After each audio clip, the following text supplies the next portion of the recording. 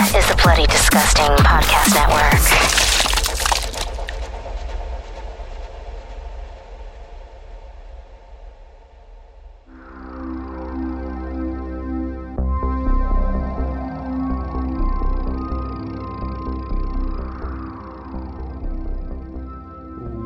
Welcome to Nightlight, a horror movie podcast. I'm one of your hosts, Prince, also known as Head Knight. Alongside me, we got Freddie.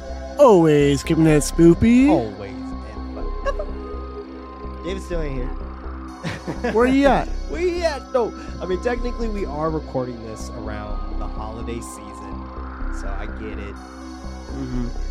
It's okay. We That's miss still him. Nighty Night. We miss him. We do miss him. I miss him.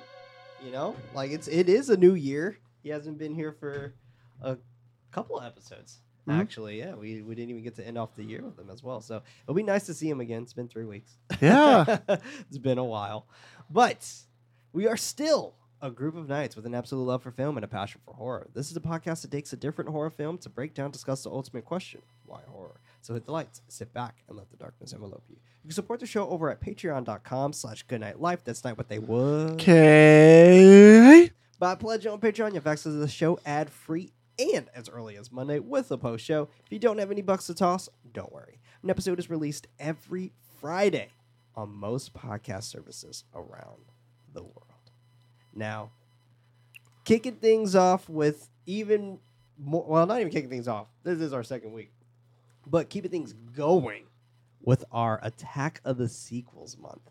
This month has already been a blast. Yeah. Like Candyman, we hit the fucking ground running with that. Fucking love that movie. Me too. Yeah. Like I think it was solidified for me on that. The love of last that watch, movie. for Yeah. sure. But the film that we are covering today is 2018's Halloween. First and foremost, Freddie, thoughts? All right. So, I mean, I've seen this movie maybe a total of 3 times, this being the third. And like you said, we're recording in December, and not that long ago, we just got the sequel to this movie, talking about sequels, Attack of the Sequels. It made me appreciate this movie a lot more. Yeah. I think there's a lot of great things in this movie where they kind of like nailed it. And I think the tone overall was pretty strong. There's some moments that I did take agree. me out of it, but it's one of those things where it's like, I really appreciate the time and effort they put into this movie. You can tell that they cared about this. Yeah. They really wanted to bring this franchise back and bring it back very strong. That's And true. The opening scene alone, I was like, cool. You guys are like doing really crazy camera shots, great edits. The sound mixing is really good. The action is pretty strong. We see a lot of old characters. We see new characters.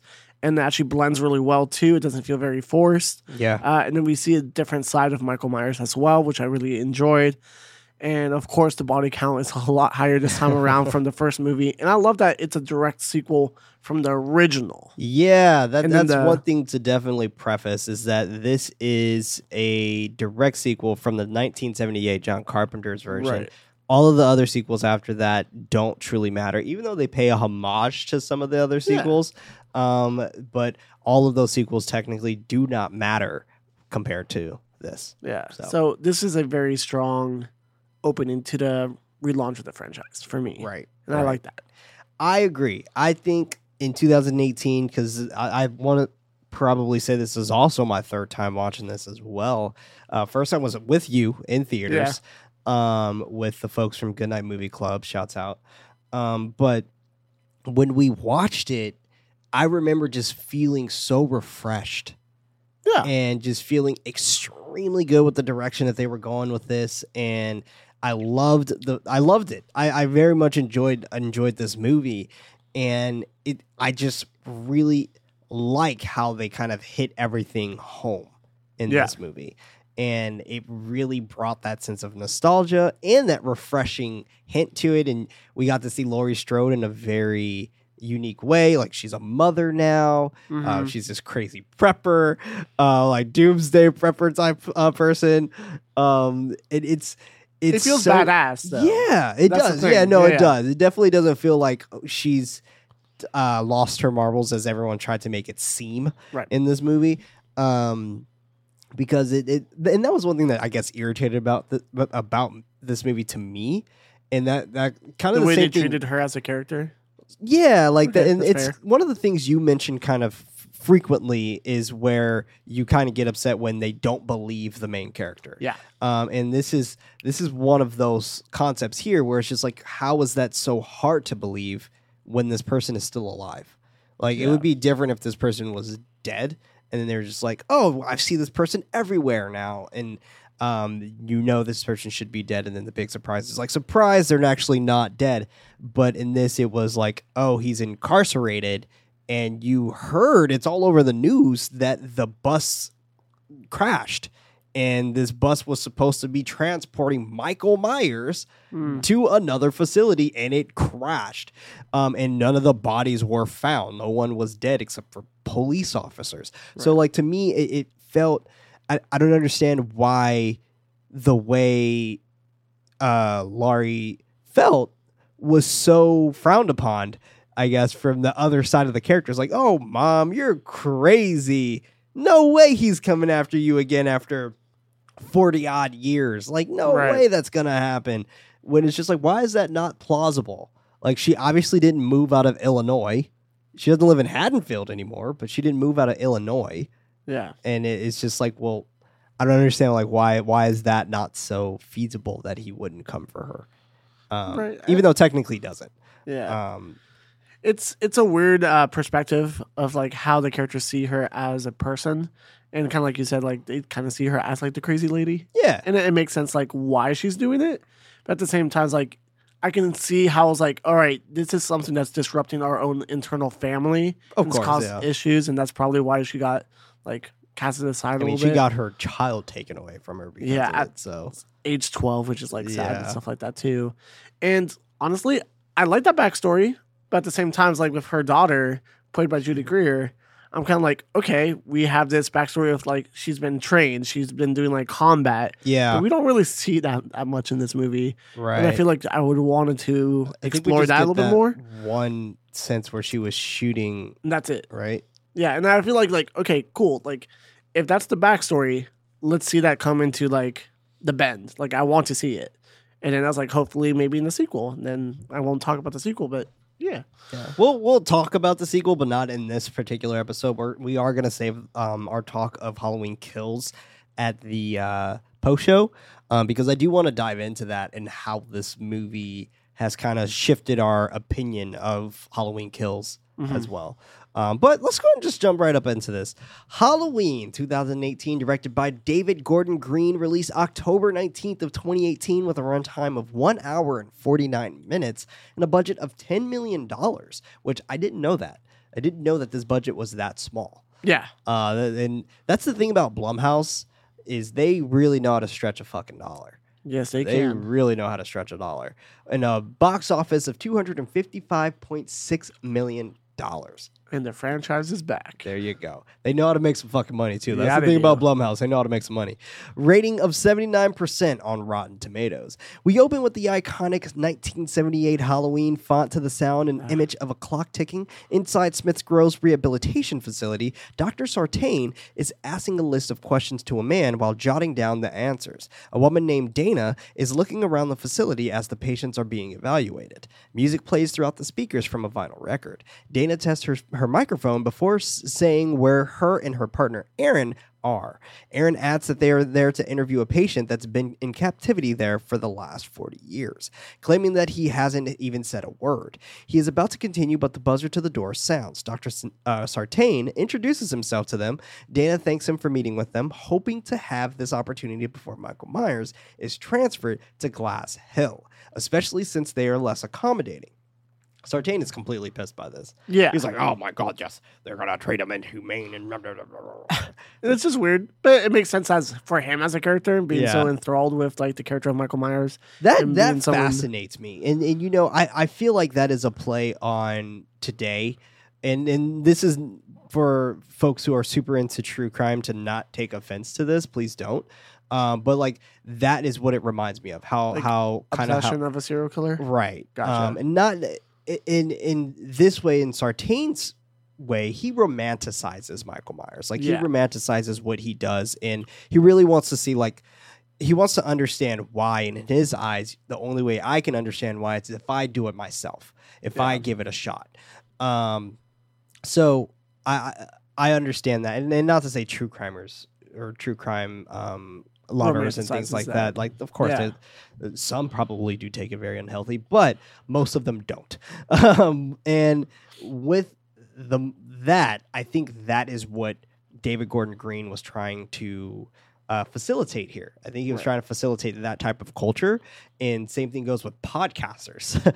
Like, that's true too. Yeah, because these two people are podcasters, and the research and the depths that our podcasters are willing to go to kind of get the information, listenership, and to have it as authentic as possible. It's really interesting the direction they went with introducing us to these characters first, not like the old characters. It's like completely new people. It's like, oh, are these going to be our main characters? Right. And I love that these are our main characters for a little bit in the movie. And it's like, no, this movie doesn't care about anyone. Anyone can go at any time. And I was like, yes, I love that shit. It's like, I love that. Cool. Introduce me to these people. Like, let's learn about them a little bit. Let's learn about their motives. Oh, they're gone now. Okay. Nice. Let the story continue. I agree. Yeah. Sartain calls Glass Hill the pit of hell, and that Myers has been kept there to be studied. Supposing the state lost interest, Aaron chimes in with a smile that being the reason why they're there. They move down the halls, Sartain sharing that Myers has been his life's obsession, claiming that he's examined every case file about Myers, adding that he was a student of Dr. Loomis before he passed away. He then lobbied to be assigned to Michael himself. Dana asks if there's been any progress while holding the microphone toward him, listening through headphones. He answers that Michael has been seen by over 50 clinical psychiatrists, yet Loomis was the only one to see him in the wild, concluding that he was nothing more than pure evil. Outside in the yard, Sartain goes over the patient's activities while in there. He shares that it pains him seeing him move to a facility that will be less accommodating. They stop. He points out Michael standing in the middle of the ground, commenting that he can speak, but he chooses not to. Aaron wants to get closer to him to get a sense of his awareness of lack thereof. It's interesting that they want him to speak so bad, right? Like, it's I guess one of those things is like, oh, I want to get that juicy material from him as a person, I guess. or just the fact that, like, I want to be the one to get him to talk, right? Like, I want to have that accolade. I want to be the one that, like, Michael Myers talk to me. Yeah, that's fair. And it's so interesting that they want to get him to talk so bad. One thing that I do want to mention here is that I do like that we don't get a full profile of his face, but we get side profiles of his face, because I think James Jude Courtney has a very particular Gaston when it comes to his look, right? Like, he has this grainy, deep, gritty look with the eye kind of fucked up which is a beautiful homage to the original when he gets pretty much stabbed in the eye. He gets stabbed in the eye, but it's with the coat hanger. Yeah, that's right. Okay, from the closet. Yeah, so he gets stabbed in the eye in the closet. And I thought that was a beautiful homage to that. And I really, really like that we're starting to see the homages to 1978. I remember watching this movie with all of us at the movie theater and really was shocked about, like, how much care they did with the camera work, too. Oh, my God. This entire opening sequence is gorgeous to look at. There's, like, panning shots. There's David Gordon Green's beautiful edits. Great director. He directed Pineapple Express, which is also fantastic shot beautifully. Movie. Yeah. And he also directed that one movie with Jake Gyllenhaal. I think it's called Stronger. Okay. Yeah, so he directed that as well. So, like, David Gordon Green has a fantastic repertoire when it comes to his line of work. And he's a big fan of close-ups, which that's really cool. It's like, all right, we get some, like, nice little eye action. The clock scene immediately. We're right up in there. Yeah, and we hear all the sound mixing. And I was just like, oh, this is, like, really cool. Yeah, it's great. I agree. The editing's very strong in this movie. I definitely agree. Sartain mentions that he's very aware, claiming that he was watching him as he arrived, questioning Aaron if he would like to tie his left shoelace, pointing out Tovali with the umbrella has a fixation for them, telling them to not underestimate no one. Aaron ties his shoe before they begin to move toward Michael, Sartain insisting that they don't go past the yellow line. He calls out to Michael, sharing that he has some people that would like to meet him. Aaron approaches as close as he can, introducing himself to Michael. He shares that he's been following his case for years, yet knows very little about him. Wanting to know more about that night and those involved, he steps a bit closer, asking if he ever thinks about them or feels guilt. Right at the foot of the yellow line, he looks back at Sartain. He nods his head towards Aaron. Aaron continues that he borrowed something at the Attorney General's office. He pulls out Michael's mask from his bag, holding it up. Michael slightly turns his head, Aaron knowing that he feels the mass. The patients begin to get rowdy and loud, chanting, moaning, and laughing. Aaron asks for him to say something, claiming that the mask is part of him, wanting him to say something. Dana looks back at Sartain in concern. He motions to her that it is all right. Aaron continues as the patients continue to moan and yell, causing us to get this magnificent title shot. It's awesome. This entire scene I love very much, and Me it's too. very strong for it to be the opening too. And the thing that really stands out for me, I love the set design of it being like just white and red squares, and it reminds you of like a chessboard.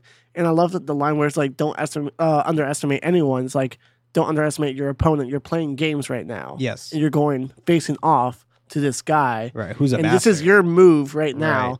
And it just feels like a chess game. Yeah, And- no, and- I and definitely I feel agree. like that's done on purpose. I was like, damn, I love this movie. They put a lot of thought into it. Yeah, like I really I remember us, like, even when we watched this in theaters and this scene happened, we were so hyped. Like the crowd went wild, and this is a scene that if this was the only thing from the first original trailer, I would have been happy with that. Yeah. Like I would have been so hyped for that. And granted, the trailer was also very intense and really dark, but either way, I was happy with the outcome of this film. Transition to Haddonfield, Illinois. Aaron and Dana are recording their conversation of their experience meeting Michael and wanting to track down Lori. He wonders if one monster created another. As he poetically is talking about all his mumbo-jumbo about Lori and Michael's relationship, they pull up to her property. A sign on a rusty, heavy-duty fence that says, quote-unquote, no trespassing. Dana reads off the sign, handing Aaron an orange envelope that has cash inside. He hands it back, telling her that journalists don't pay for their interviews. She tells him to smile when she notices that they're on camera. He rings her intercom. Lori answers with a swift yes. Aaron mentions that they're looking for Laurie Strode. She's silent. He stutters that they're making a podcast, Dana interrupting that they're investigative journalists. She asks if she has a moment because they have traveled such a long way. Dana mentions that they have money, and the gate opens. They are stoked as they head inside her property. Lori's property is surrounded with prepped-like materials surrounding the house. The podcasters ring on her doorbell as they are standing in front of her door. Lori unlocks a million locks Which and is removing great. a bar before opening the door. And again, This great is great. editing and great sound mixing. Oh, you hear yeah. the bar hit the ground, you just hear boom, Boom, boom. boom. It's like, Yeah. damn, it's like, this is a heavy ass bar. Yeah, like get context. I really understand like every aspect of like the way that this scene is portraying how Lori felt Yeah. for the past 40 years. We Like, get, just like, this alone. So much exposition, and it doesn't feel like rushed or anything. It's like, I Doesn't get feel exactly rushed. how this character lives Doesn't her life feel now. shoehorned. Right. Like you understand that like either one, she lives in extreme amount of fear, or Right. two, she's prepping up.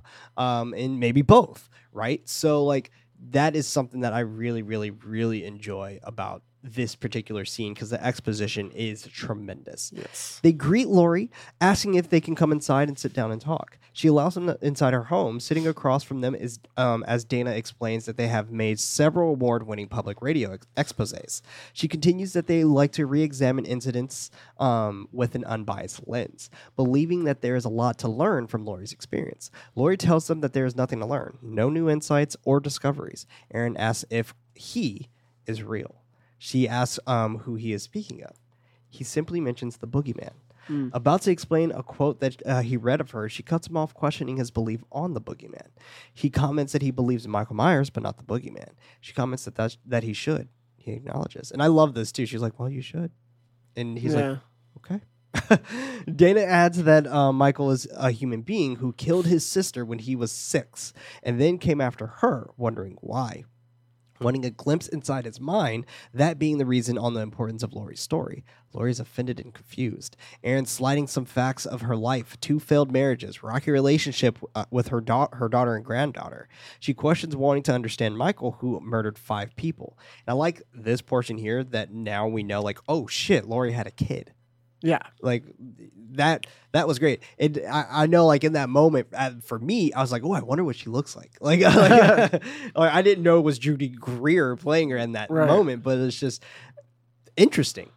She continues that she's twice divorced in a basket case. He somberly mentions that they are transferring Michael, Laurie knowing that it is tomorrow at 7 p.m.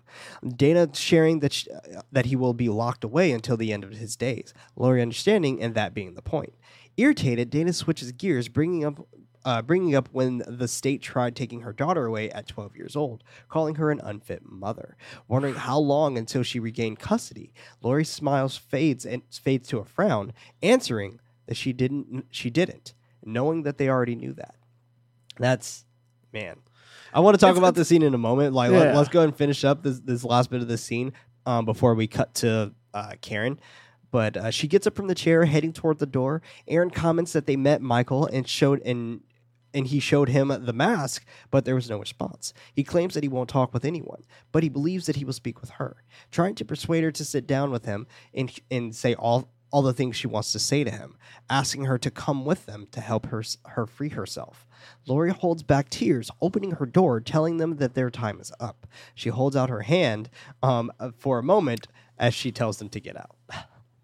Now, I want to talk about this scene mainly because this is also an interesting scene morally. Yeah. Because we have things like in California, the death penalty is still legal. Right. And for some people, they find that to be extremely inhumane, barbaric even.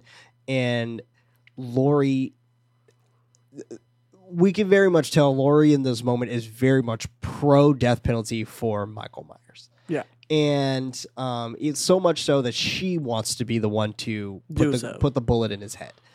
And this is interesting because we have Dana and Aaron who both do not want Michael Myers to die. Right. They want him to very much be alive. And in some ways, I don't think they want him free, but they want him to be able to tell his side. I can see that too. Yeah.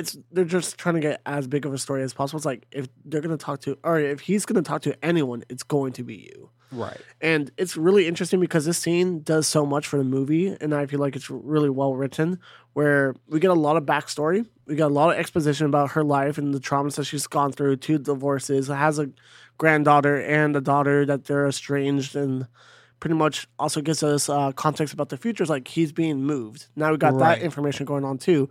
We get a lot information in this one scene. It's true. And again, it doesn't feel forced. It feels very natural. And I was like, oh, this is a great way to talk about her backstory and what's coming up next. Yes, I agree. Yeah. Cut to Laurie's daughter Karen and her husband Ray in the kitchen setting down mouse traps.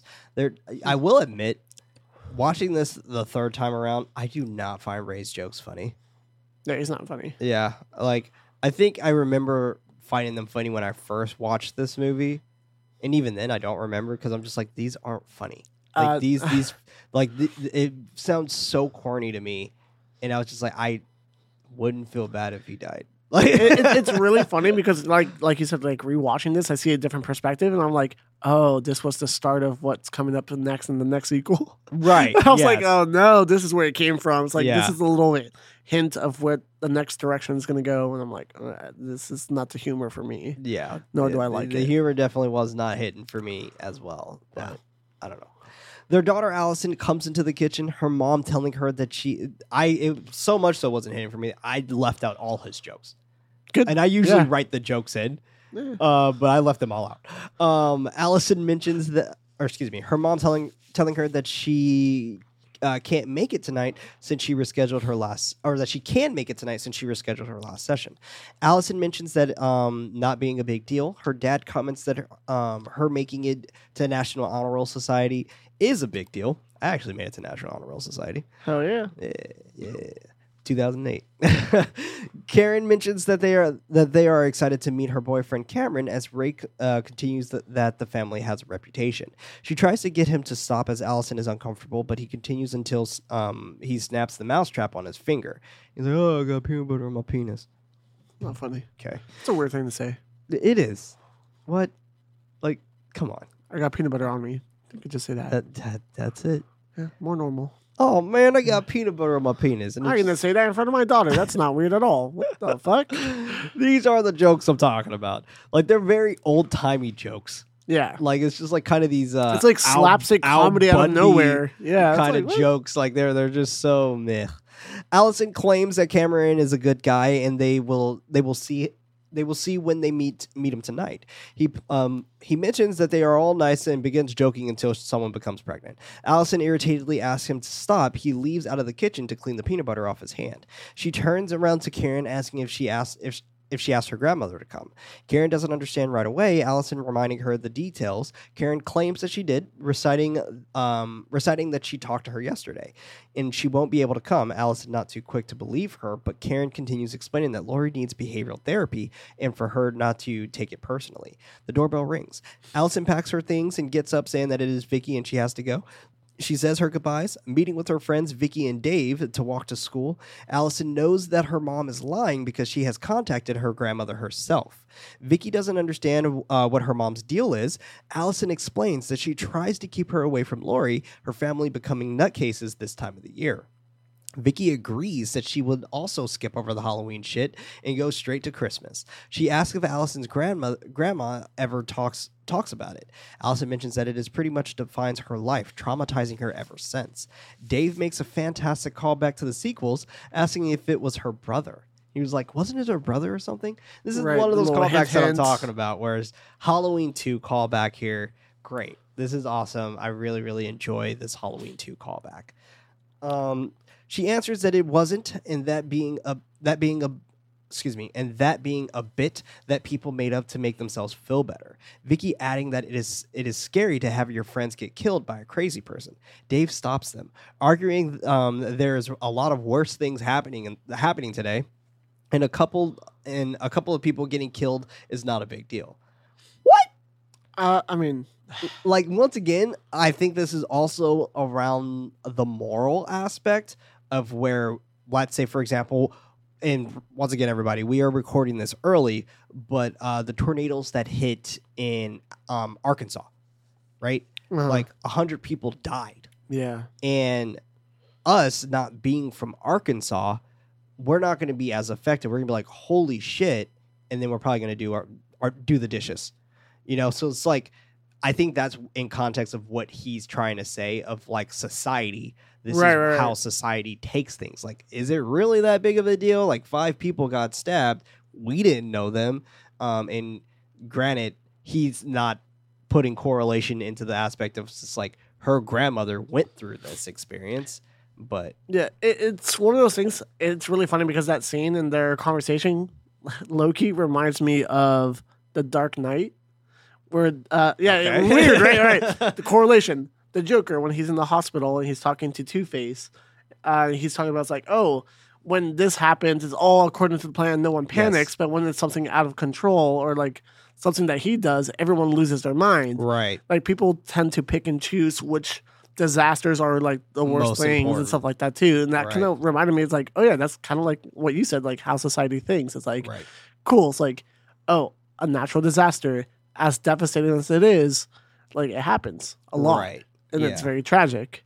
But it's like if a guy goes into San Francisco and stabs like 5 people in a club, people start to like really associate like, oh, that's, I don't know, it's weird. No, It's- that makes I total don't sense. even know where I'm going with this, but No, I understand where you're Yeah, going yeah, yeah. because like it if someone were to do something quite like that where they go to a club and they stab a few people in a certain city, right, like for some people who live in the city, they would be like, oh, well, that's just a city, right, and other people who probably aren't would be like, holy shit, guess I can't go to clubs in San Francisco. You know what I'm saying? So right, like it's weird that tragedies are subjective. right. They have And that's different- fucked up to say. Exactly. And It's messed up. It's so fucked up Yeah, to say yeah. that. But that is pretty much what he's saying, is that tragedies are subjective. You choose what tragedy is worse to you. Yeah. And that's fucked. And I think that's the social commentary in this movie, too. Yes. Yeah. I agree. And I think that's the Thank you for whole social making it a little bit better. commentary Yeah. of this movie, because we get that from the podcasters too. Yeah. Vicky reminds him that Allison's grandmother was almost murdered. He acknowledges but comments that she escaped and they caught him and he's incarcerated. She tells him to shut up. Allison nodding her head. He realizes and shuts up about it, switching gears to if it is cool to blow up one of those pumpkin heads. He's like, "It's cool to blow up one of these pumpkins." Like, yeah. He lights a firework and placing it inside the pumpkin. They run away, it blowing up and cutting to Allison and her boyfriend Cameron, scaring her. He's asked if she has everything for their costume for tomorrow night. She tells him no, because she was more focused on tonight. He chuckles, thinking that she was joking about her parents being old-fashioned. She smiles, telling him to be nice. He exclaims that he's excited for tonight. They start making out until their friend Oscar comes up to them, faking barfing noises. He kisses both of them on the forehead, joking around and mocking them. He asks if they have their costumes ready for tomorrow. Allison looking at Cam. I'm just going to call him Cam from now on. Yeah. He hesitates to tell Oscar. He pushes and tickles Cam, knowing that he ditches him. Allison's had enough and leaves the two of them alone, and she goes to head in class. Allison is in class, listening to her teacher and then looking out of the window, spotting her grandmother across the street staring at her. Cut to Allison and Lori at the football field, Allison looking at the money in an orange envelope. She tells Lori that she can't accept this with her back turned to her, Lori wanting her to have it and use it on whatever she wants. Allison comments that she'll just save it for college, Lori telling her to fuck that and go to Mexico instead. True. She tells Allison to not worry about her mom, knowing that she would freak out, but she will get over it. She is walking away, Allison stopping her to ask why can't she. Lori looks back at her, Allison uttering, quote-unquote, the boogeyman, reminding her that all this hiding and prep was for nothing. Taking priority over her family, costing them. Lauren comments that if her daughter hates her, but she's prepared with the horrors of this world, is something that she can live with. With tears in her eyes, Allison tells her to say goodbye to Michael and get over it. Lori says goodbye. Quick cut to Lori shooting the fuck out of some mannequins in some target practice. Montage to her cleaning her guns and checking her guns and fucking loading her guns and shit. She does a lot with guns. Yeah, it's also great editing Yeah, again, great. and great close-up shots of random things. It's like, all right, cool. You're making the scene very interactive for the viewer to be like, okay, she knows her shit, and she is a very dangerous person. And Jamie Lee Curtis is so, I don't know, enthralling in this movie. I feel like she steals every scene as she should. Oh yeah, like you can tell, like Jamie Lee Curtis, like she definitely has her chops in this for sure. Like, Right. She cares about this franchise as much as the director. right. Even though like she after Halloween H2O, which we don't talk about, she was just like, yeah, I'm done. Yeah, like, I'm good. I'm like don't want to come back. You know, I'm good. And Danielle Harris came back for Rob Zombie's Halloween. When Danielle Harris, I think she was in 2, I think. But that was also super interesting. But it's interesting how they come back, you know, after a while. The podcasters are at a motel playing some archive tapes of Loomis on January 22nd, 1979. Loomis suggests termination of Michael Myers, death being the only solution of Michael, and nothing is to be gained from keeping him alive. Michael is in the process of being transferred out of the facility as Loomis continues, quote, a shot of sodium thiopentanol would render him unconscious. I'll be with him to make sure his life is extinguished. My ear on his chest to hear for myself that his vitals are no longer functioning, and immediately incinerate the body. It needs to die, end quote. I love that. I love that. This is great. I love all this. Yeah, evil dies tonight. Yeah, exactly. Yeah, it's just this whole concept of even considering Michael not truly a human is so fascinating. Right. That's why I love the Boogeyman more than like Mike Myers. Right. Yeah. Yeah. The Baba Yaga. Meanwhile, Lori is outside the facility with a gun in her hand, trying her best to hold it together. Sartain watching from an office and murmuring for Michael to not worry and that he'll be by his side. You fucking weirdo.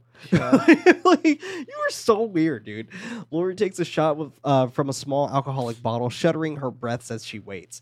Michael sits in the bus. Sartain telling the guard that he's still his patient until he's in somebody else's care. So he's going to see his duty through till the end. I like how the poser was just like, I don't give a fuck, dude. You didn't even have to tell me that. You can go on the bus. I don't care. He gets aboard the bus sitting right in front. The gate buzzes and the bus pulls out. Lori watching as it exits. She cries and screams as a silhouette of the shape moves toward her. Did you notice that? Yeah, That is great. that's really cool. I love that. Such a great context Attention to there. detail. Seriously. I wonder who it actually was, though. That's true. Because Yeah. it was just like a shape that was moving towards her. Yeah. Maybe that's why Nick Castle is in the... Maybe he's just maybe the he's, shape. he's just that shape. There's two Mike Myers out there. That's good. Cut to Allison and her family at dinner with her award on the table as they talk about DNA with Cam. Ray mentions that he knows his dad, Lonnie, and that he used to sell him peyote, which I had to look up. They bring it back in the sequel too. Yeah. I was like, But it what? flipped. Lonnie said that Ray gave him peyote. Right. But whatever, we're not gonna talk about the sequel though. Cameron drops his head. Allison calling her dad off.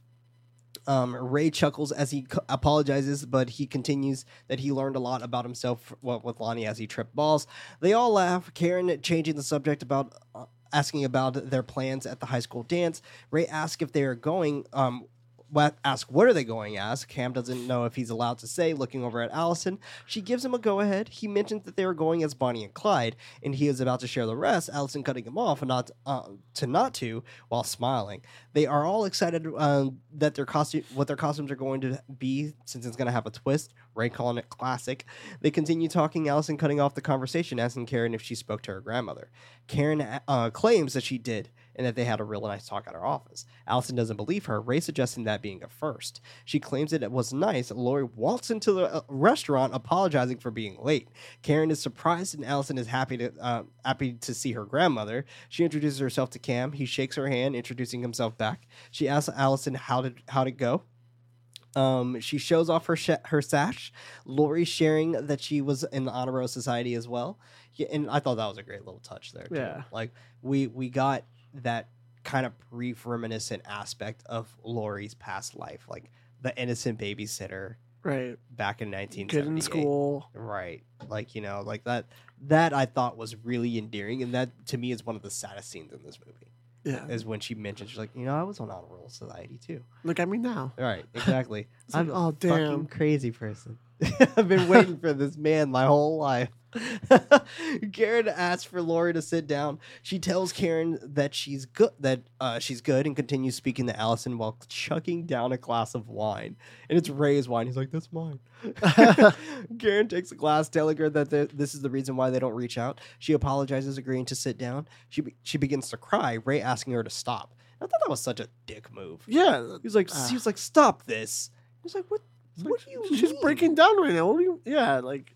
Show some fucking empathy, man." Yeah. Like, Jesus Christ. And like, granted, like, sure, this might be like a constant occurrence for them, but still, But they you know don't need that to be was a fucking asshole. Yeah, they know it was a big day for her today. Right. Specifically, they're transferring Right. this guy. They know about that. Yeah. Do they though? I would assume so because she talked about it in a way. But Well, they she talks didn't- about it right now. Yeah, I guess. Yeah, maybe Right? they Because didn't like know. she said she starts apologizing and she shares that she saw the shape, claiming that she wanted to kill him, but she didn't know what to do, and she wanted to kill That's him right right. then and there. That's fair. Yeah. Ray and Karen try to calm her down. Karen suggesting a walk, asking if she is going to try to put the past behind her, but Lori can't. She gets up from the table, leaving out of the restaurant. Allison going after her. Lori is standing outside, crying as she faces the road. Allison hugging her as she sobs into her shoulder. Karen is standing next to her daughter as Lori is leaving, glad that she got to see that, admitting that she never told her how she spent her childhood. Flash to a quick montage of Karen learning how to shoot, and when she was 8 and she learned how to fight, having nightmares about the basement, explaining that the social services came when she was 12 and took her away. I mean, I don't blame social services. Right. Like, yeah, this was not a lifestyle that a child should live, for sure. Karen spent her entire life trying to get over the paranoia and neurosis that Lori has projected on her. Ray and Cam come back over to them, Karen asking what she is going to do with herself. Ray kisses her on the forehead, answering that it isn't her job to save her and she'll be okay. Cut to a kid and his dad driving down the road, his son not understanding why they had to come out again. His dad asks if he doesn't enjoy it. He claims that he does, but he's missing dance class. And I thought this was interesting to add in here, like the whole burly dad type where it's just like, oh, I want my son to do quote unquote manly like hunting things and stuff like that, versus my son being interested in dance. Like he's like, are you really truly interested in dance? It's like, is that a problem? Right. Like, is that a big deal that he's interested in dance? Like, there's a lot of famous dancers. Right. like I don't understand. I actually really like this kid actor too. He's actually pretty good. I thought he was great. Yeah. I thought he was great. I thought what happened It was to him like- fucking sucks. But which I'm actually Honestly, when we get to it, I have something to say about that. But it's like all right. I was kind of happy about it. Well, I'll tell you why. Okay. Yeah. All right. You say this. It's weird. They Yeah, argue about their 100%. versions of importance until his son yells for him to look out. The man slams on his brakes, almost hitting one of the patients from the wreckage of the bus. He tells his son to stay there and call the police as he gets out of the car to check on them. He asks if they are all right, one of the patients banging on his window. His son calls the cops sharing what's going on and that his dad went to go look. He puts the line on hold, claiming that he'll go check. He gets out of the car, which I was like, why would a police officer ask that? What are you checking? What are you asking this boy to check? Yeah, why are you letting this kid go outside? Yeah. Yeah. There's a wreckage on the road. Also, why did the dad leave him? Why didn't you guys just call the cops together? Like Exactly. Like, Yeah. Granted, sure, you probably want to help somebody, but I don't know.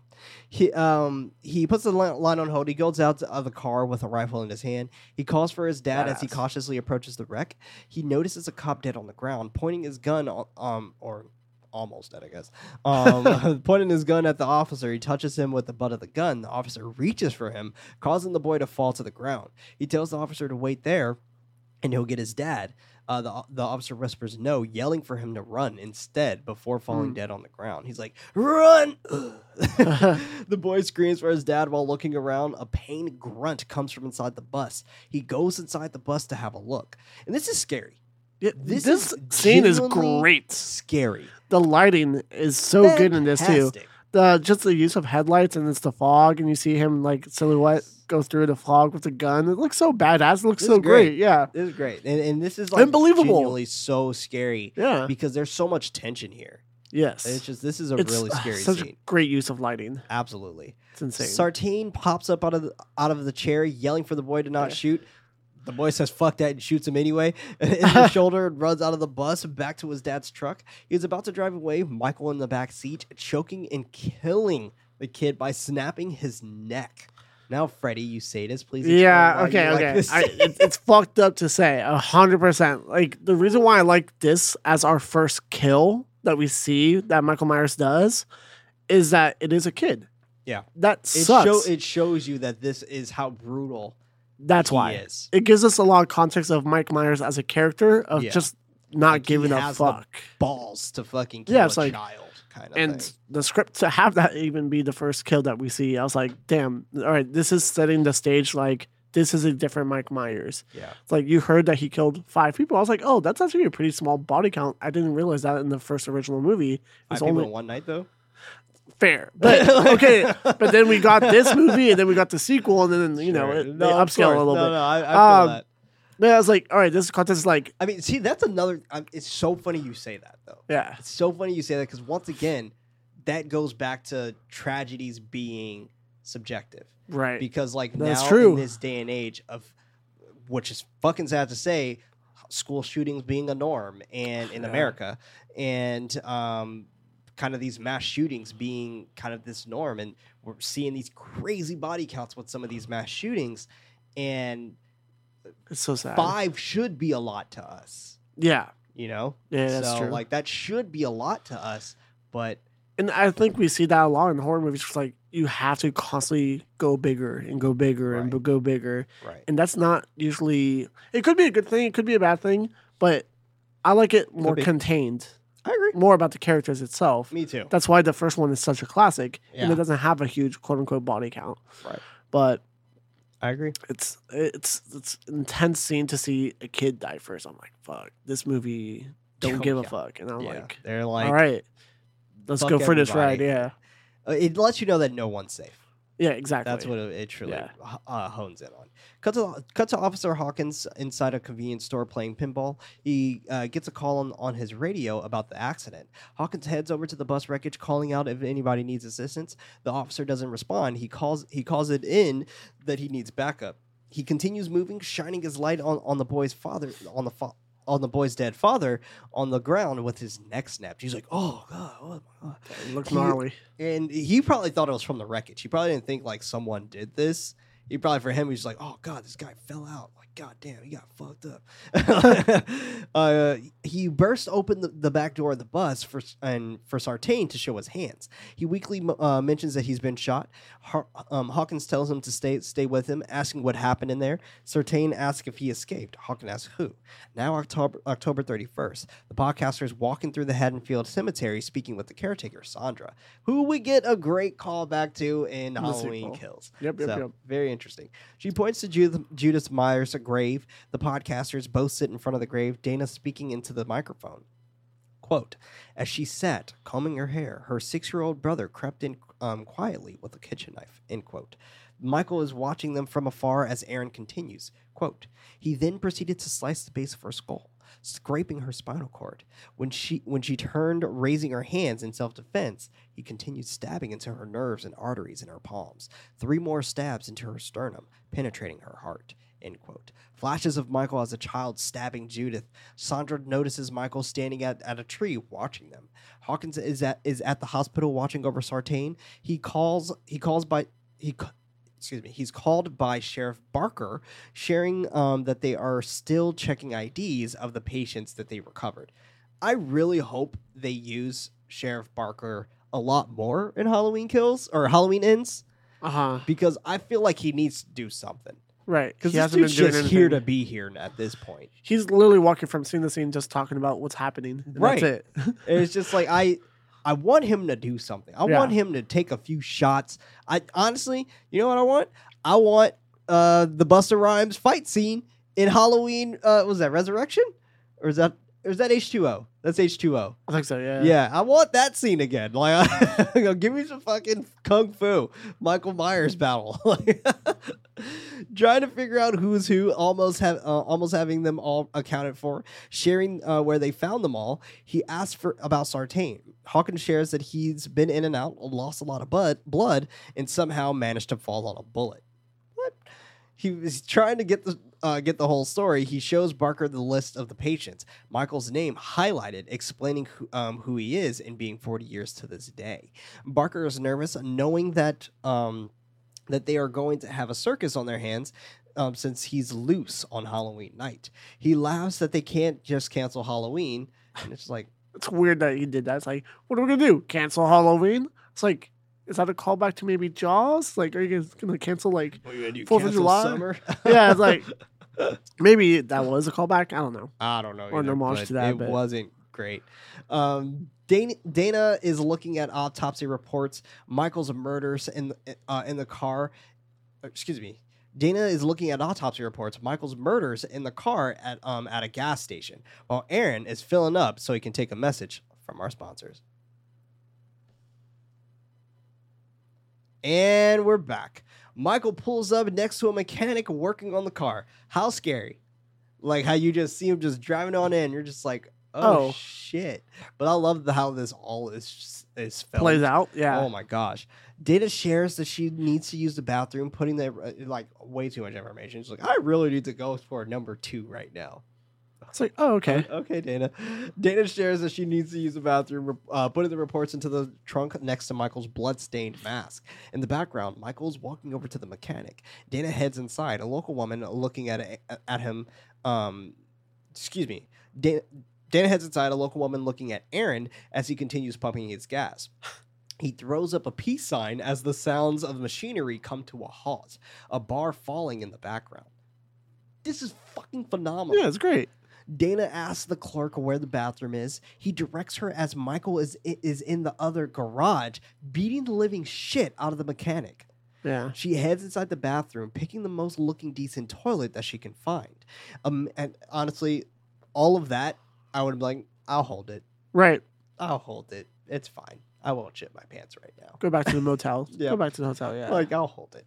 A man slams open the door and closes it, pushing open every stall door until eventually getting to Dana's door. She's scared, nervously looking at the tall man, not noticing that it is Michael. He tries to open the door. She grabs the handle, confidently saying that someone's inside there. He stops, moving aside. She rolls her eyes. Meanwhile, Aaron is trying to get the clerk's attention to pay. The clerk's head is facing down. The camera moving to show that his face has been bashed in, and the bottom half of his jaw is missing. It's pretty wild. Aaron goes inside the garage, about to enter the clerk's office, but a machine whirls behind him. He notices the mechanic beaten to death with a hammer next to him and his clothes taken off of him. Aaron looks around for a moment. Back with Dana, the man dropping teeth into her stall. Damn. This is fucking awesome. I remember this being in the trailer and how intense this was. I watched it so many times. I'm pretty sure this is what won us over. It's like, yeah, we're all going to watch this movie. Yeah. It's like, this is going to be the gnarliest I shit think this was we're back ever when going to I see. was back in retail too. Probably, yeah. Because 2018? this was, yeah, I think it was actually. Because I remember us all watching it, and it's just, fuck, I played it over and over and over again. She flips the fuck out, trying to escape as she crawls underneath the other stalls. She screams for help as Michael grabs her. She tries to fight him off, continuing to scream for Aaron. He violently shakes the stall. Aaron bursts into the bathroom with a crowbar. He calls out to Michael, then he takes a hit at him from with the crowbar, but that's not enough for Michael. He's easily overpowers Aaron's, taking him and smashing his head repeatedly into the wall. Dana grabs the crowbar and continues to hide inside the stall. Michael uses him as a battering ram to open the door. Jesus. God damn. Once open, he pushes his head aside, choking Dana as he lifts her up until she dies. Michael goes to the trunk of their car, grabbing his mask as he takes a slow breath. This is intense as fuck, dude. Which is, the brutality of this scene alone really gets me. And I was like, damn, this is really brutal. And these are characters that we've just been introduced to, and we're 40 minutes into the movie, and they're like, nah, those people that you know now, they're gone. Right. And they definitely are gone in a very brutal way for sure. Yeah. It's interesting when I see scenes where someone has to get their head bashed in. It always reminds me on how much more intense they can be after seeing things like what Guillermo del Toro does, like in Pan's Labyrinth with the bottle, and also in Crimson Peak with the sink. Oh, like yeah, that scene. It all reminds me of like that, and I'm just like wow, this is so brutal, but fuck, it could be more brutal. Like it's just like it looks like a wrestler. Like when they like get their heads bashed in and things like that in this movie, where it's just like, oh wow, that looks kind of like a wrestler who gets kicked in the face and they have the fake blood on them and shit like that, like the packets or whatever. Sure. But yeah, I don't know. Cut to the accident on the news. Lori is in the kitchen making strawberry milk. I don't know what she's doing, but it's like kind of pinkish powder that she's putting inside of milk. Protein, obviously. Maybe. I don't know. I think it's strawberry milk. She stopped stirring. Are you looking at the scene right now? Yeah. It looks like strawberry milk. It's like basically strawberry milk. Yeah. She stops stirring, and when she hears that the bus that Michael was on crashed, she locks up her home, preparing herself for his possible arrival, opening her basement through the floor from a remote that moves from the center island. Karen comes home, hearing faint creaking upstairs and noticing that her door is open. She puts the grocery bags on the counter, hearing the continued creaking upstairs. She calls for her husband and daughter while looking at the stairs. Ray comes inside the house from the backyard. She shushes him. Lori startles her, saying, "Gotcha, you're dead." It's like, what the fuck? Karen asks, what is she doing in her house? Lori correcting her, changing the question to, how did I get in your house in the first place? Commenting that she doesn't have a security system and her side window was open. She insults Karen. Ray chiming in that this is his home and he could take care of his family. He continues speaking, Lori ignoring him, mentioning that the bus crashed. Karen doesn't understand. Lori has a plan, asking for Allison, suggesting that they need to get out of there. Karen asks about the bus again, Ray approaching her to put down the gun. She tells him to back off. Karen shouts that she needs help and that she isn't welcome there until she gets it. Lori responds that she tries to protect her and prepare her, and now they have to hunt him down. Karen grabs her, assuring her that the world isn't what it used to be. It's rainbows and butterflies and hugs. Yeah, that's a weird conversation that has. Like, it's full of love and understanding, and I'm not letting your psychotic rants stop me from seeing the world this way. I'm like, It's like an angst What? teen talking to their yeah, mom. it's like, It's amazing. I love the positivity, though. Right on. Good Yeah. job, Karen. Good job, Karen. Lori tries to hand her the gun, but Karen denies it, telling her to leave. Back at the gas station, Hawkins and the other cops find the bodies that Michael left in his wake. He goes outside, looking into a crowd, noticing Lori standing there. Barker calls for Hawkins' attention to look at the state-issued hospital gown. He wants them to get Smith's Grove on the phone to confirm the match. Hawkins shares that he was there that night and that they have one order of business to hunt Michael down.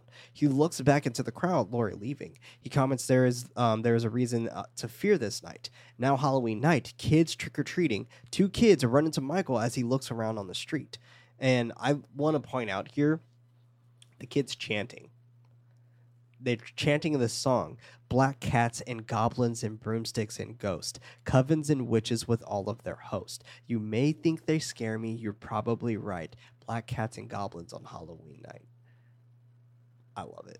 That's a cool little chant. Yeah. That's cool. I love it. And it's chanting as Michael goes inside of the back of the house toward the shed in one of the best fucking Tracking shots. shots Yeah. in So good. modern cinematic history. It's He's so like so well good. centered. It's so like It's perfect. This is a perfect scene. This is perfectly exposed. This is perfectly shot. Everything here is composed perfectly in this shot here. Yeah, It's great. it's crazy. It's a great scene. Like even his shadow casting off the wall. Yeah, Fucking It's- rules. the camera angles blow my mind. Yeah. He goes he grabs a hammer and heads inside the house where a woman is making a sandwich. Inside the kitchen, he beats the woman, but we don't see it until the aftermath.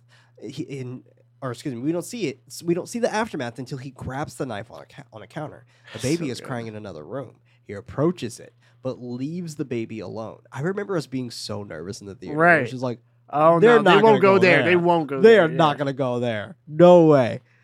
And they didn't. Yeah. Instead, he heads back outside, heading down the sidewalk. A couple dressed as a doctor and a nurse are preparing to leave. The man going back from his stethoscope, which they use the gag again in Halloween Kills. Yeah. Which I was like, the gag. Oh, I forgot my. I was Yeah, like, the it's gag like, wasn't funny in this. Why were you gonna use it again? Okay. It's cool to see these characters because I didn't realize it the first couple Oh, times. that there was no. Yeah, Yeah. I was like, oh, I see them. I know them. Yeah. The woman stares at Michael, but the man comes back and they leave. He sees another woman inside our house answering a phone, hearing some news that wants her to keep her doors locked. Michael looks at her through her front window before heading inside through the back. The camera stays in the front of the house, the woman closing her blinds as she looks nervously out of her window. Michael inside of her house coming up behind her, grabbing her head. The woman screams. He hits her head on the couch post and stabs her in the neck. What a crazy kill too. Oh, nuts. Goddamn. Got to the Halloween party where Oscar is taking Allison and Cam's pictures as they are dressed up as Bonnie and Clyde. Cam being Bonnie, Allison being Clyde. That was the big surprise. Inside the school, everyone is dancing and having a good high school time. This is high school as fuck. This is like one of those scenes that like you can tell was filmed by people who haven't been in high school for years. That's fair. Yeah. Allison rings Allison's phone rings, and it is Vicky. She tells Cam that she has to take it and leaves out of the gym to take her call, wishing that she was there. Vicky wishing that she was there too. Vicky is babysitting a kid named Julian. She asks how is Cam and if he's looking good in her grandma's skirt. Allison gets another call from her grandmother. She declines the call. Vicky suggests that they come over come over there when they are done, and that Dave is on his way there now, mentioning that Julian's parents aren't going to be back until super late. Allison agrees and they hang up. Julian comments that he heard what she said. Excuse me. He heard that what she said and what they're going to do and have her friends come over to smoke some weed. Now, Julian was funny as fuck. He's my favorite character in this movie. Great. He was funny as hell. He's the smartest character in this movie. Yeah, very true. Don't go up there, Dave. You're going to die. Send Dave first. That's one of my favorite lines. No, send Dave first. That shit was great. They have a hilarious back and forth. Vicky forcing him to go to bed. She chases him up the stairs, tucking him in bed. He asks for her to leave the door cracked open. She does so before wishing him a good night and going back downstairs. Julian looks at his closet door, noticing the door is cracked and the light is on. I have to ask, do you think Michael Myers is already in the house at this point? You do? Okay. Yeah. Interesting. I do too. It's one of those things, like, it works perfectly as a horror movie, but, like, I'm just thinking about, like, characters and, like, how people are written and stuff like that, where it's like, what's Michael Myers' like motive here? Is like, let me go upstairs, go into this closet, stay there for a very long time, and then do something about it. I'm so happy you bring this up here, because I think the whole aspect of Michael is just him trying to go home. He is, right? And we learned that in Halloween Kills. Yeah, but I think he doesn't remember where his house is, which is why he keeps going to house. Okay, and I think that's how I picture it. Is that he just knows, like, this is the neighborhood. I don't remember what house it is because it's 40 years. That's true too. Right? Yeah. Like when he, according to 1978, when he killed his sister, he was taken away and then he came back and he was all like, "Oh, I'm trying to go home again. Oh, Lori, why you?" But it's interesting. Like, I don't know. Like, this is super intriguing, and I think that's what the concept of this is supposed to be. Is that he's just trying to figure out, like, where the fuck do I live? Like, right. That's like, where's my house? But I'm with you too on some of these here. Like, there's a few things where I don't, and I think that's one of the reasons where it's just like why the podcasters are trying to do what they're doing, trying to understand, like, why did you do what you do? Why did you kill these specific people? Why Lori? Like, and I think that's supposed to be one of the concepts here. With Michael is just the epitome of evil. Right. He just does kill. Right. Like, there is no rhyme or reason. Like, you're not in his way. You can't understand it, right? Because there is no understanding. Exactly. Just, like, he is you're an not entity even in of this evilness. guy's way. He just kills to kill. Like, he literally goes out of his way to kill. Right. So he picks and chooses sometimes. Like, we see that in the sequel too. It's like, right. Sometimes he doesn't kill anyone. Yeah, and then he picks and walks away. chooses It's like- when to have fun. Yeah. And I'll explain that a bit more a little later. Okay. Okay. Meanwhile, back at the party, Allison is looking for Cam. She spots him kissing another girl. High school shit. He turns. I do not like Cam's character in this. Although I do feel like he was slightly redeemed in Kills. Yeah. And I felt really bad about the way he got fucked up. But that scene was also, and we'll talk about later. He turns away, spotting Allison cry in the crowd as she watches him. Allison leaves out of the gym. He chases after her. She asks what that was. He tries to play it off. She grabs his flask, upset that he has it, asking about it. He grabs it back, claiming that Kim was just whispering something in his ear. Oof. He tells her that it's not a big deal. She asks if Oscar got him fucked up, but he tells her that he got himself fucked up. She is about to walk away as her phone is ringing. He grabs her, taking her phone and throwing it in a bowl of nacho cheese. She chuckles in kind of in like a way of just like, what the fuck, man? Like, really? You just did that? Like, what the fuck is going on? Come on. She chuckles. Cam, being a total dick, wondering if she's going to get it or if he has to. She tells him that she's done and walks away. Oscar overhearing. Lori is driving Driving down the road as she listens to the police scanner, back with Vicky washing dishes as someone breathes heavily as they watch her from the window.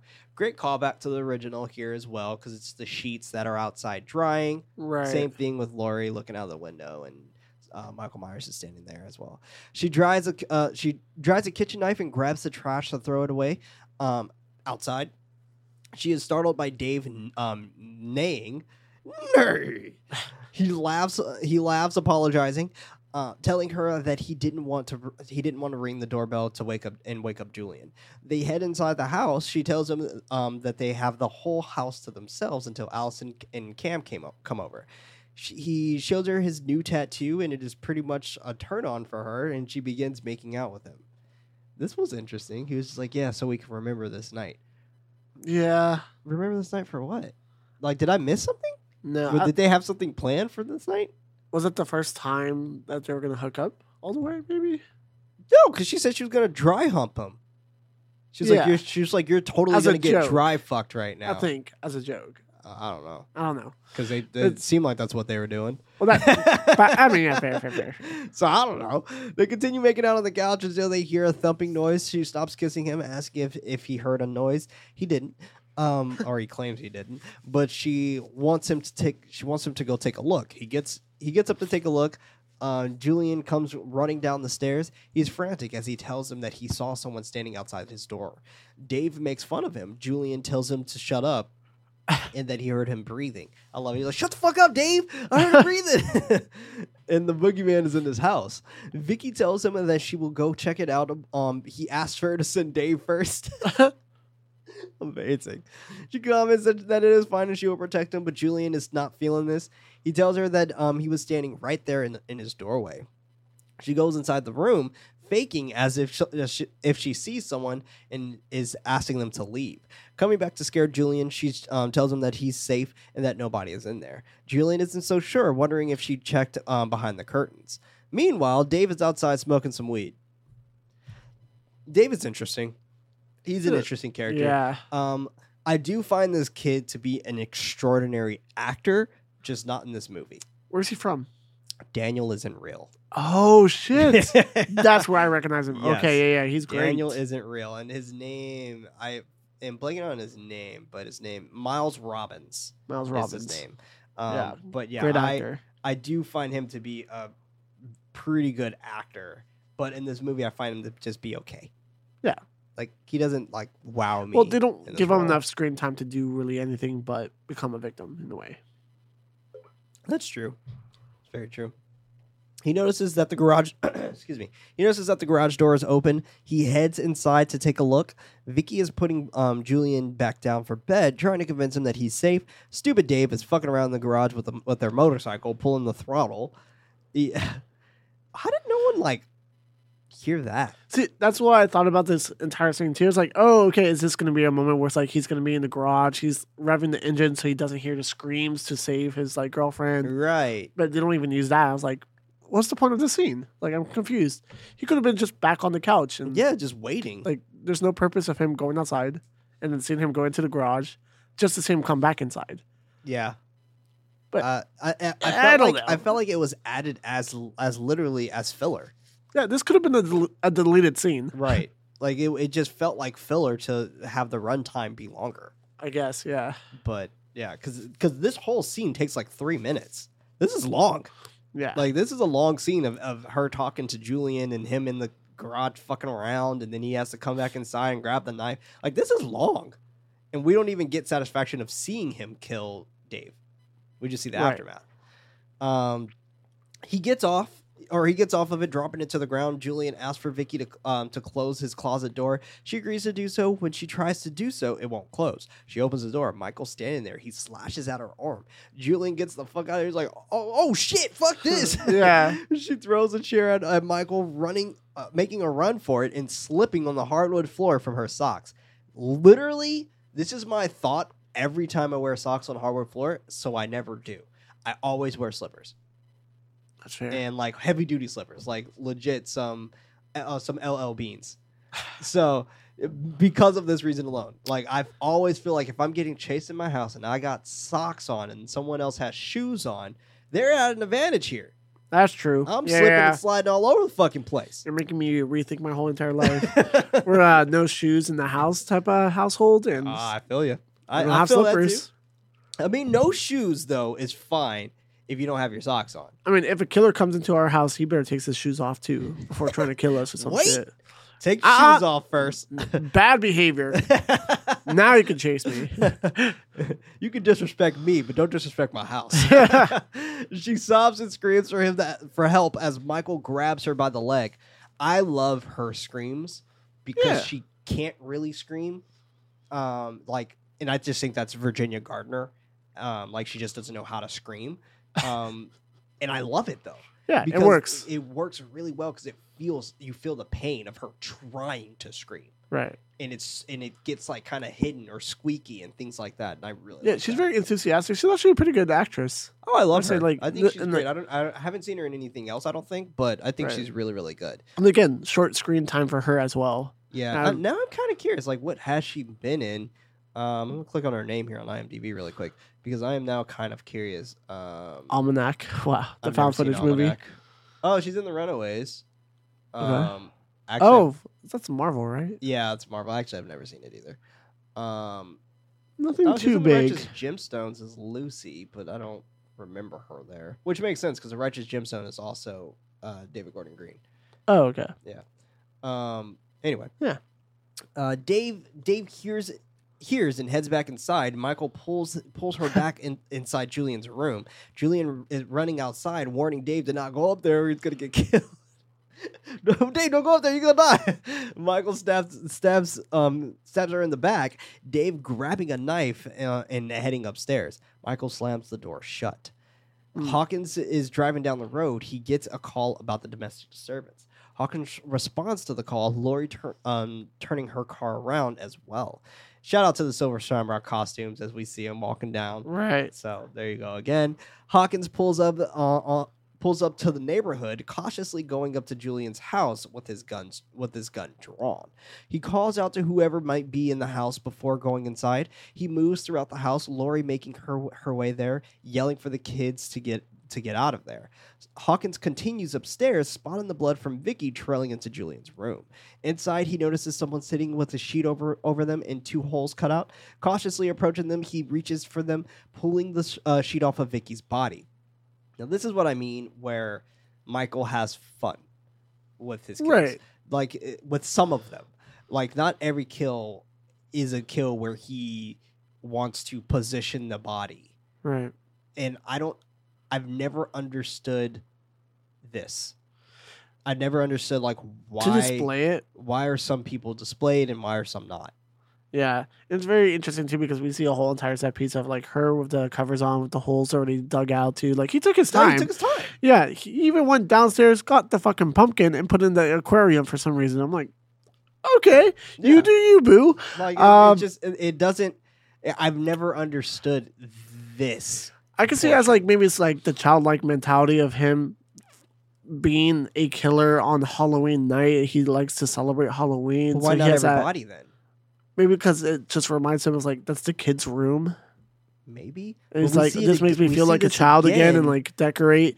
And then maybe he saw like, oh, that's a flashlight. Jack-o'-lanterns have flashlights. Or not really, but I'm trying to make sense of why he does what he does too. Yeah, because we see this And that's what again with the everyone wants, cops. right? Everyone's trying to make sense of what he does, but he just does things. Right. There is no understanding. Yeah, and I think that's just it. Even though it's breaking down this movie, we're We're trying to understand him, but there is no understanding. Right. Because I don't know. I've always found this weird, and I've always been like, damn, you took Yeah. all that time to do all of this. Where the fuck are the cops? Right. Why aren't you there yet? Come on. Lori sees a reflection of Michael in the mirror upstairs. She takes a shot at him, hitting the mirror. Hawkins spots Michael walking down the stairs, shooting at him and missing. He chases him, but stops when he notices Dave's body pinned to the wall. Michael is outside, continuing his stroll. Lori shooting him in the back of his head. A closer look at Dave's body, a knife through his neck, being what nailed him to the wall. His tattoo saying 10/31/18. Nice, dude. Cool. Meanwhile, Lori, I don't like that. I don't. I really don't like his I tattoo. really don't like it. Like, well, I don't like the tattoo either. But I don't like that portion of the scene. Like, I don't understand why they have to show that. They don't. The tattoo was like another thing that was just added onto the script for some reason. Right. And this is our second Or time. it could be like the seeing it. director's like, this is me leaving my mark as like the new Halloween from 2018. I think could be that's- like I his think signature, that might yeah. just be it. Like Yeah. just a calling card for David Gordon Green. Yeah, it's like, And this I is think the that- new Halloween. Right. Yeah. Like this is the Halloween that this current generation is going to Yeah, he's like- remember. Hopefully, this is the movie that sticks to the wall. ha. Meanwhile, Laurie is looking for Michael. Hawkins comes up behind her, startling her, and she hits him in the head. And she doesn't even apologize. She's like, "Oh, God damn it, Frank!" With both their guns pointed, he asks why is she there. She comments that he is there. Cop cars all over the neighborhood. Barker drives up to Sartain. Sartain asking Hawkins where Michael is. Hawkins returning the question back to him. Barker and Hawkins are questioning Sartain on what happened during the crash. He comments that Michael overtook the first guard and the driver, knowing that he's no longer dormant. Do you think that actually happened, or do you think Sartain took over the driver? I think he did. Yeah, so? he did something. He's behind everything, I think, in this movie. I think But they never really explained it. So I it's think like, sure, why he not? took off his handcuffs and shackles, Most likely. and He was Because- right next to him the whole entire time. he was. How the hell did he survive? Yeah. I don't know, but I think I that's call what happened. shenanigans. Yeah. Yeah, I think that's what happens. I don't know. Him only knowing how to keep moving and killing, continuing until he's been captured. Barker takes Hawkins, suggesting that Sartain is an asset. Hawkins thinking that he's actually more of a liability, but Barker continues that nobody knows Michael more than he does. I mean, it's technically Barker's fault that Hawkins got a fucking scalpel to the neck, but hey. Laurie comes up to them asking what are they doing, upset that they're just standing there and not doing and wanting them to do something. Sartain gets up, excusing himself from the officers to meet Laurie. Barker introducing them to each other. He tells her that he's Michael's doctor. She calls him the new Loomis. Yeah, Sartain smiles that he's read everything about her and Michael, asking if she knew that Hawkins was the first responding deputy in 1978, sharing that he stopped Loomis from killing Michael that night. She looks at Hawkins, telling him that she would pray every night that he would escape so she could kill him. Hawkins telling her that being a dumb thing to pray for before leaving the two alone. Cut to Oscar and Allison walking down the street, talking about Cam apologizing that they will just need to sleep it off.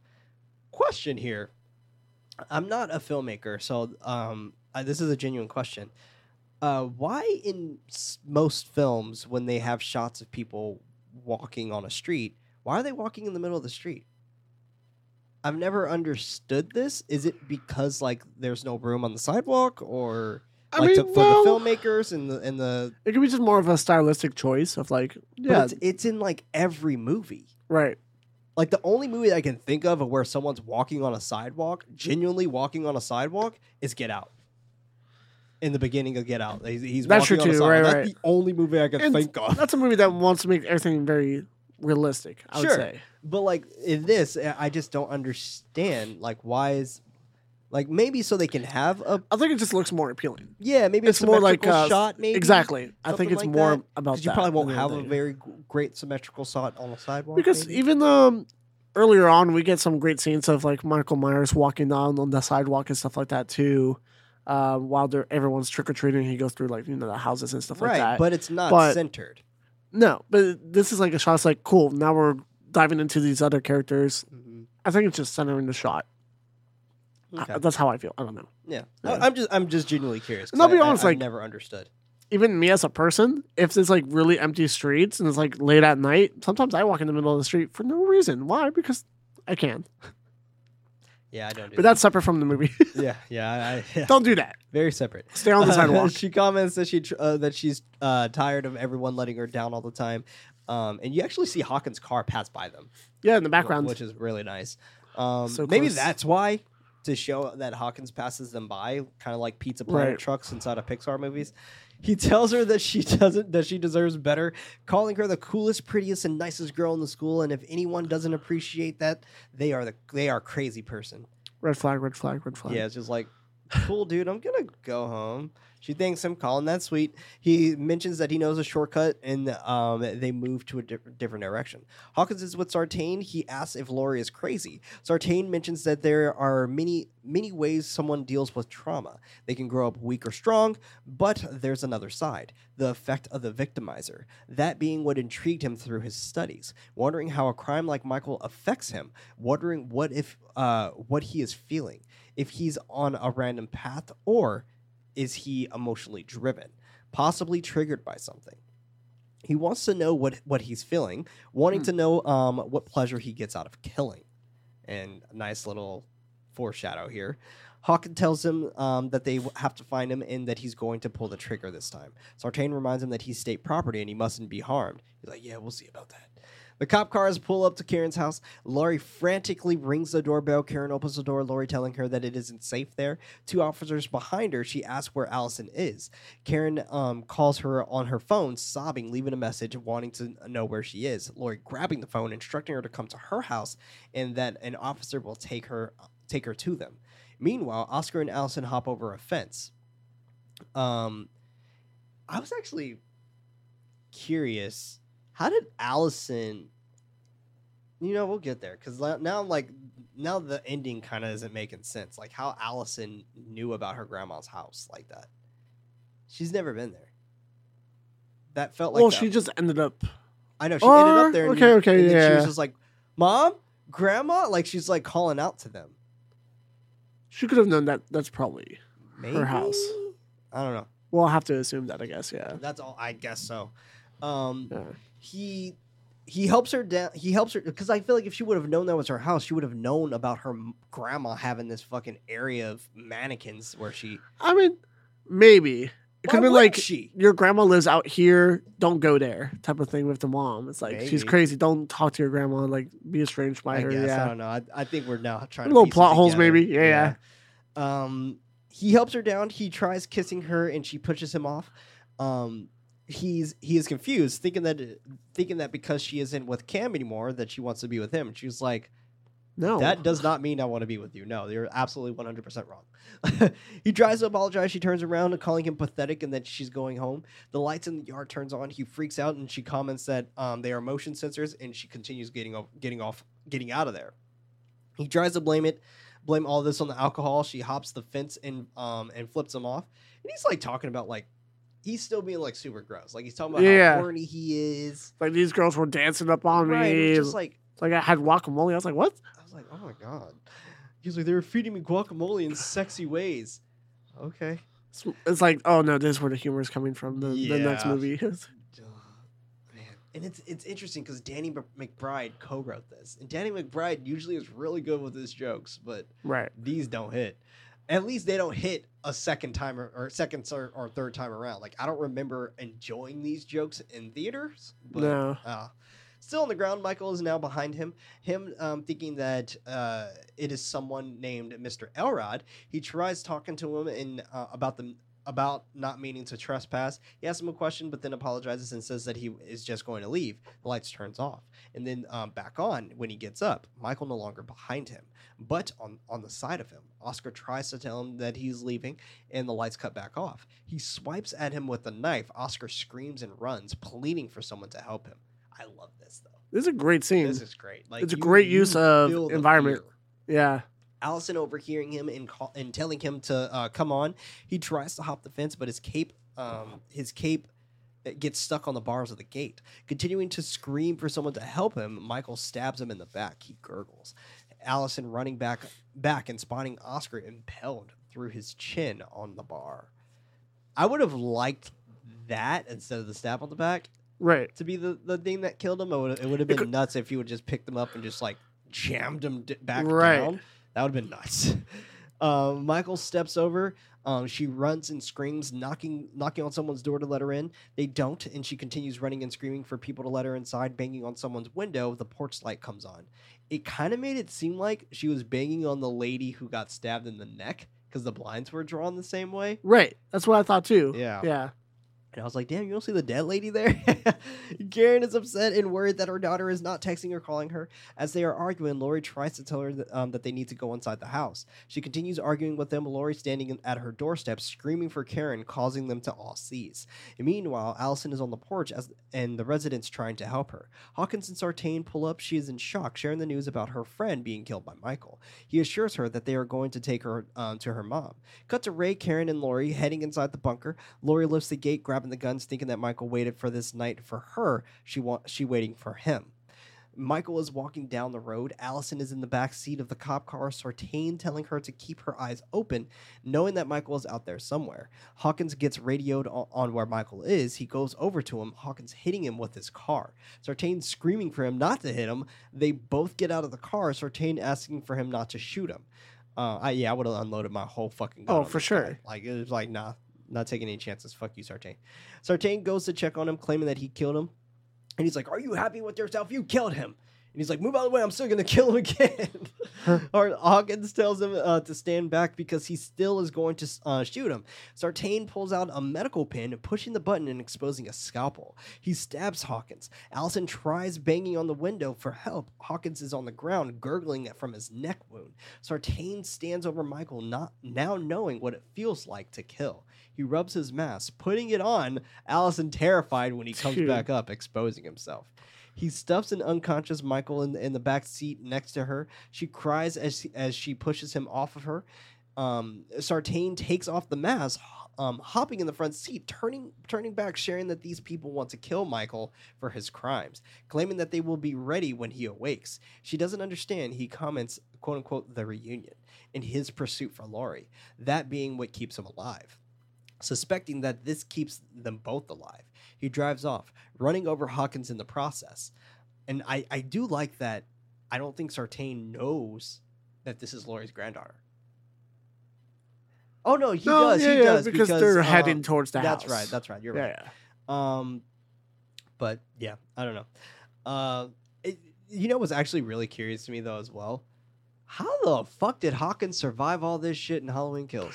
Right. He got ran over. I was about to say that. I don't remember him being run over. I was like, wait, hold on. He got stabbed in the neck. Sure, the stab? Okay, I can get it. Maybe I can get the stabbing. But like, ran over afterwards though? Damn. Did he like walk in the Halloween Kills?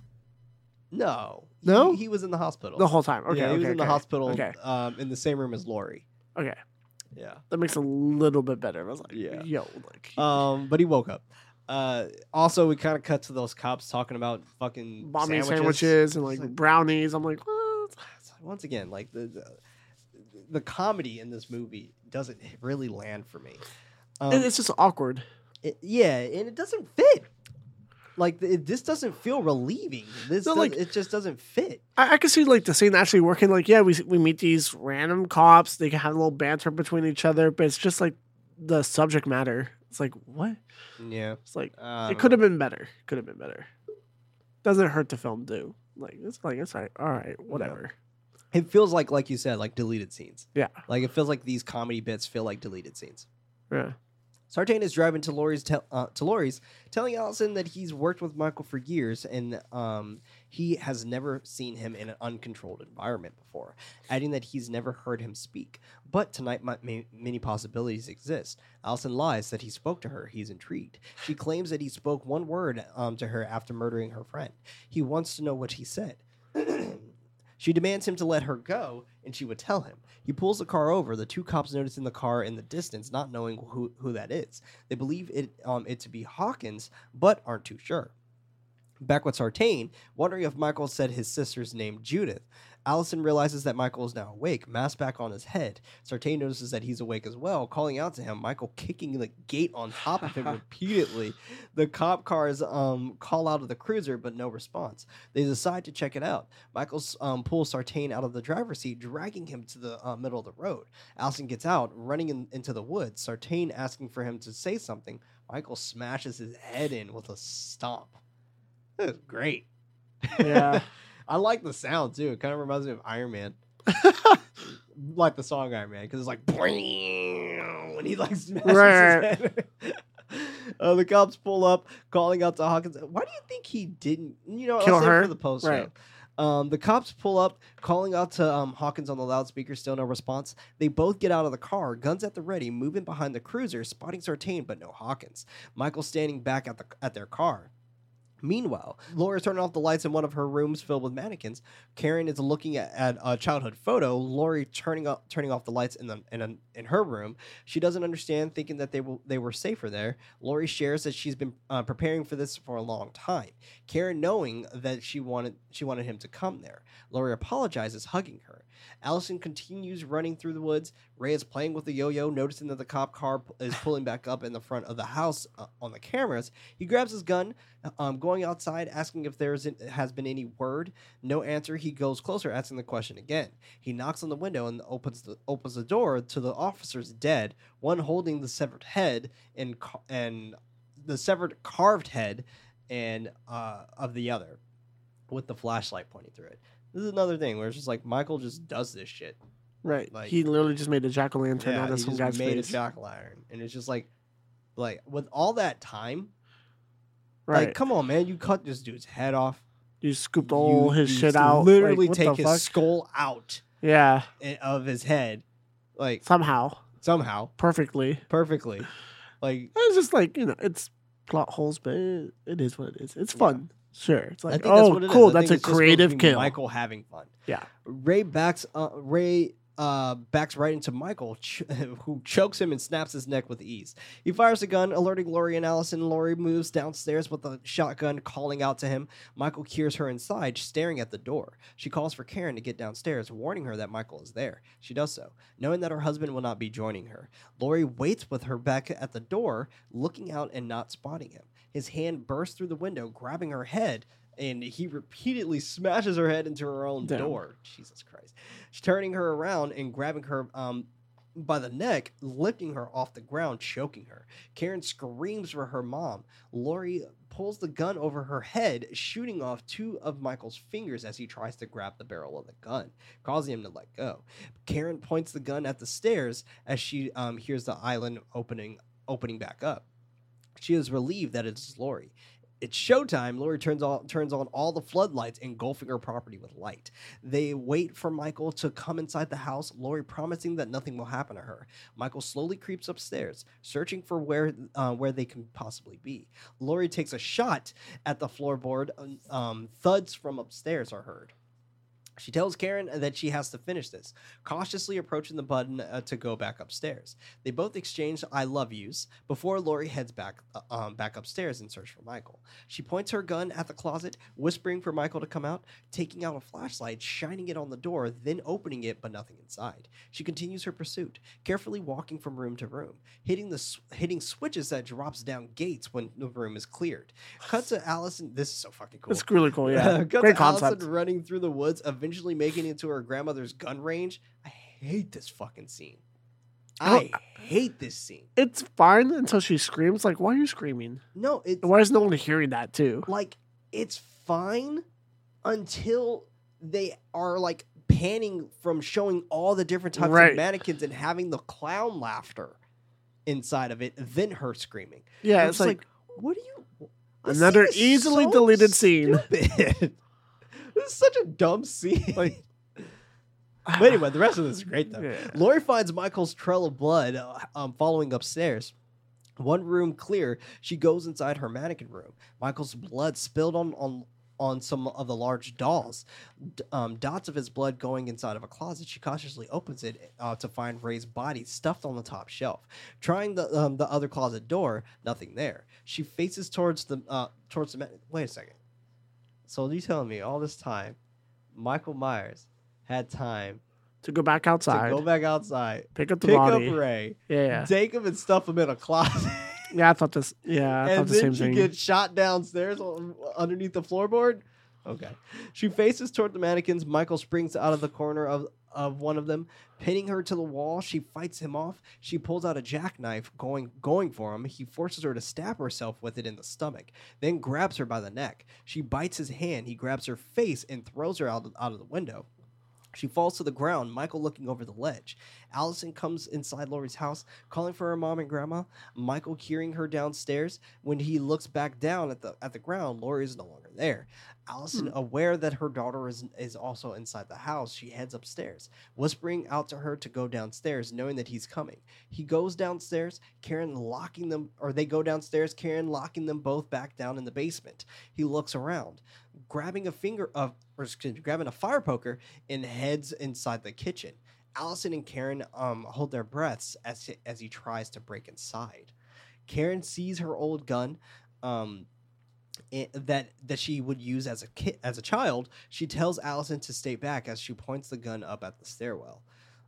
Michael rips it open, but doesn't stand overhead. She cries for her mom, and she can't do it. Michael steps in. Karen simply saying "Gotcha" as she takes the shot, hitting him in the face. Laurie appears in the darkness with a "Happy Halloween, Michael," and stabs him. The one-liners. Yeah. He hits her off of him. She takes a cast iron pan, beating the living shit out of him, causing him to fall down the stairs. Laurie calls for them to come upstairs. Michael sitting back up with the iconic sit-up, the Undertaker sit-up, Right. shouts out. He grabs Karen's leg, trying to pull her back down, pull her back down there as Laurie and Allison try to pull her back up. Allison spots the knife. Laurie and Karen yelling for her to go and get out of there. She stabs Michael in the arm and slices his hand. Karen kicking him back down. Karen pulls the latch, causing spikes to shoot through, trapping Michael. Should have waited just a little bit longer. Right. A little bit That would have longer. been a great kill. Fatality. Lost my spot. God dang it. Karen pulls the latch, causing the spikes to shoot through, trapping Michael. Laurie turns on the gas and heating these coil thingies. Michael staring at the women from below. Laurie saying her goodbyes as she lights a flare, throwing it down there, igniting her home. He continues staring at them with pure hatred in his eyes. They assist Laurie out toward the road. Allison stopping someone driving a truck, asking for them to help them. They stop the car, allowing them on the bed of the truck, left staring back at the embers of the burning house. Then credits. Man, I do enjoy it. Me too. I do enjoy this movie. Watching it this time around was very fun. A lot of shit that I definitely didn't enjoy in this, but still a lot of shit that makes up for it. Yeah, So, I think this movie, like we were talking about it's earlier, solid. the Rotten Tomato score is what, 79%? I feel like that's a good score for it. I agree. Yeah. Yeah. It does a really good job with setting the franchise up for a really good trilogy that they have set up. I think We'll that's a talk about downfall, it. though, as well. Yeah. I think we shouldn't have known that there was going to be a trilogy. I think That's we true, too. definitely should have been surprised. Like, oh shit, Halloween Kills. Like, oh fuck. And because like that takes away everything that they did. Like we know that like, oh well, there are no stakes right I now. mean, it depends on how they lay out everything. This could be our reintroduction as Michael Myers as the character, and we learn how Well, this is a good he reintroduction is. as Michael Myers and Laurie, and Laurie. right? And then Halloween Kills is all strictly Michael Myers. Right. And I assume Halloween Ends is all going to be strictly Laurie. With the I'm not going to even say the spoilers aspect, but so I that's what I assume. I assume that that's what we're going to see, and how that's going to play out, because maybe Halloween Ends will make up for what Halloween Kills lacked, and maybe this would just be a really phenomenal trilogy. Right. So, I don't know. But anyway, I got some movie facts for us here. Movie facts. As the original Halloween 1978, Michael Myers is listed in the credits not as Michael Myers, but The Shape. Woo. The role of Allison, Laurie's granddaughter, became somewhat of a coveted role. Multiple popular actresses, including Lucy Hale and Emma Roberts, met with Danny McBride to personally Interesting. talk about the movie. However, the studio decided that they wanted to go back to the roots of the first movie and cast an unknown actress, similar to how Jamie Lee Curtis was cast in the original. I think that was a very smart decision. Yeah. And she's a great actress. Like, I thought she nailed this role. The song that is playing when the boy and his dad notice the bus crash is a Western version of the song that Laurie sings throughout the original movie. This song can also be heard during the end credits. I like that. That's cool. Yeah. Jake Gyllenhaal helped convince Jamie Lee Curtis to reprise her role as Laurie Strode for the film. Jake Gyllenhaal is a family friend of Curtis and is dubbed by her as an unofficial godson. That's awesome. That's really cool. I had no idea about that. That is a fun fact. That is a great fact. In the child's bedroom, the rotating lamp features a clown with a knife, a nod to the first killing in the original film. Nice. That makes sense. That does make sense. On the TV, a newscaster can be heard describing the events of the original film as the babysitter murders. This was originally the title Carpenter wanted for Halloween in 1978. It was only changed to Halloween after the producer Irwin Yablans thought up the idea and to be released near Halloween. Cool. This became the highest-grossing Halloween film in its opening weekend. I can see that. That's actually pretty cool. The date of the film was released in the UK and the USA is the day Michael Myers was technically born, October 19th. What? That's cool. Let's do one more here. 2 kids. Nope. We already know that. Danny McBride said that they originally planned to do 2 back-to-back movies, but they decided to scale it back to 1 film. We were like, let's learn from this and see what works and see what doesn't, explained McBride. But we definitely have an idea to where we would go with the branch of the stories. Hopefully we can get a chance to do it. 2 back-to-back sequels, Halloween Kills and Halloween Ends, were subsequently greenlit in July 2019. Okay. So I guess we didn't know there was going to be a sequel until the next year. Yeah. But that's the thing. We knew both Halloween Kills and Ends were going to happen. Yeah. The following year, which I wish we didn't know about Ends until after Kills. Right. That's just my complaint. 1 movie at a time. Exactly. Yeah, exactly. Yeah. Take your time with it. But I like what they did there. It's fine. Right. Like it's fine. But that's Blumhouse for you. Right. If any movie that does successful at Blumhouse, they're gonna make a sequel. Like especially with that low budget and that gross. Oh, they'd be like, cool. Now we can give you a higher budget. They're like 3 movies instead of 2. Kills. Yeah. So let's do it. But let us know over on Twitter what you think about Halloween 2018, because we definitely want to keep that conversation alive over at Nightlight_pod. That's night with a K. Definitely want to keep that going. But next week that we're going to be showing The Exorcist 3. Woo! I'm so fucking excited for that. Never seen it. Yes. Never even seen The Exorcist 2, so maybe I'll have to watch that first. No. Okay, perfect. But this was Nightlight, a horror movie podcast. I was one of your hosts, Prince, also known as Head Knight. Alongside me was Freddie. Always keeping it spoopy. Always and forever. Our efforts to get this shot is not enough. We need your help to spread us out to more ghoulish nights. Rating us with 5 stars is very helpful, but we would love for you to recommend this podcast to someone who would actually enjoy it. For further support the show over at patreon.com/goodnightlife. That's not what they were. Okay. By pledging on Patreon, you have access to the show ad-free and as early as Monday with a post-show. If you don't have any bucks to toss, don't worry. An episode is released every Friday on most podcast services around the world. And remember, everybody, don't forget your nightlight.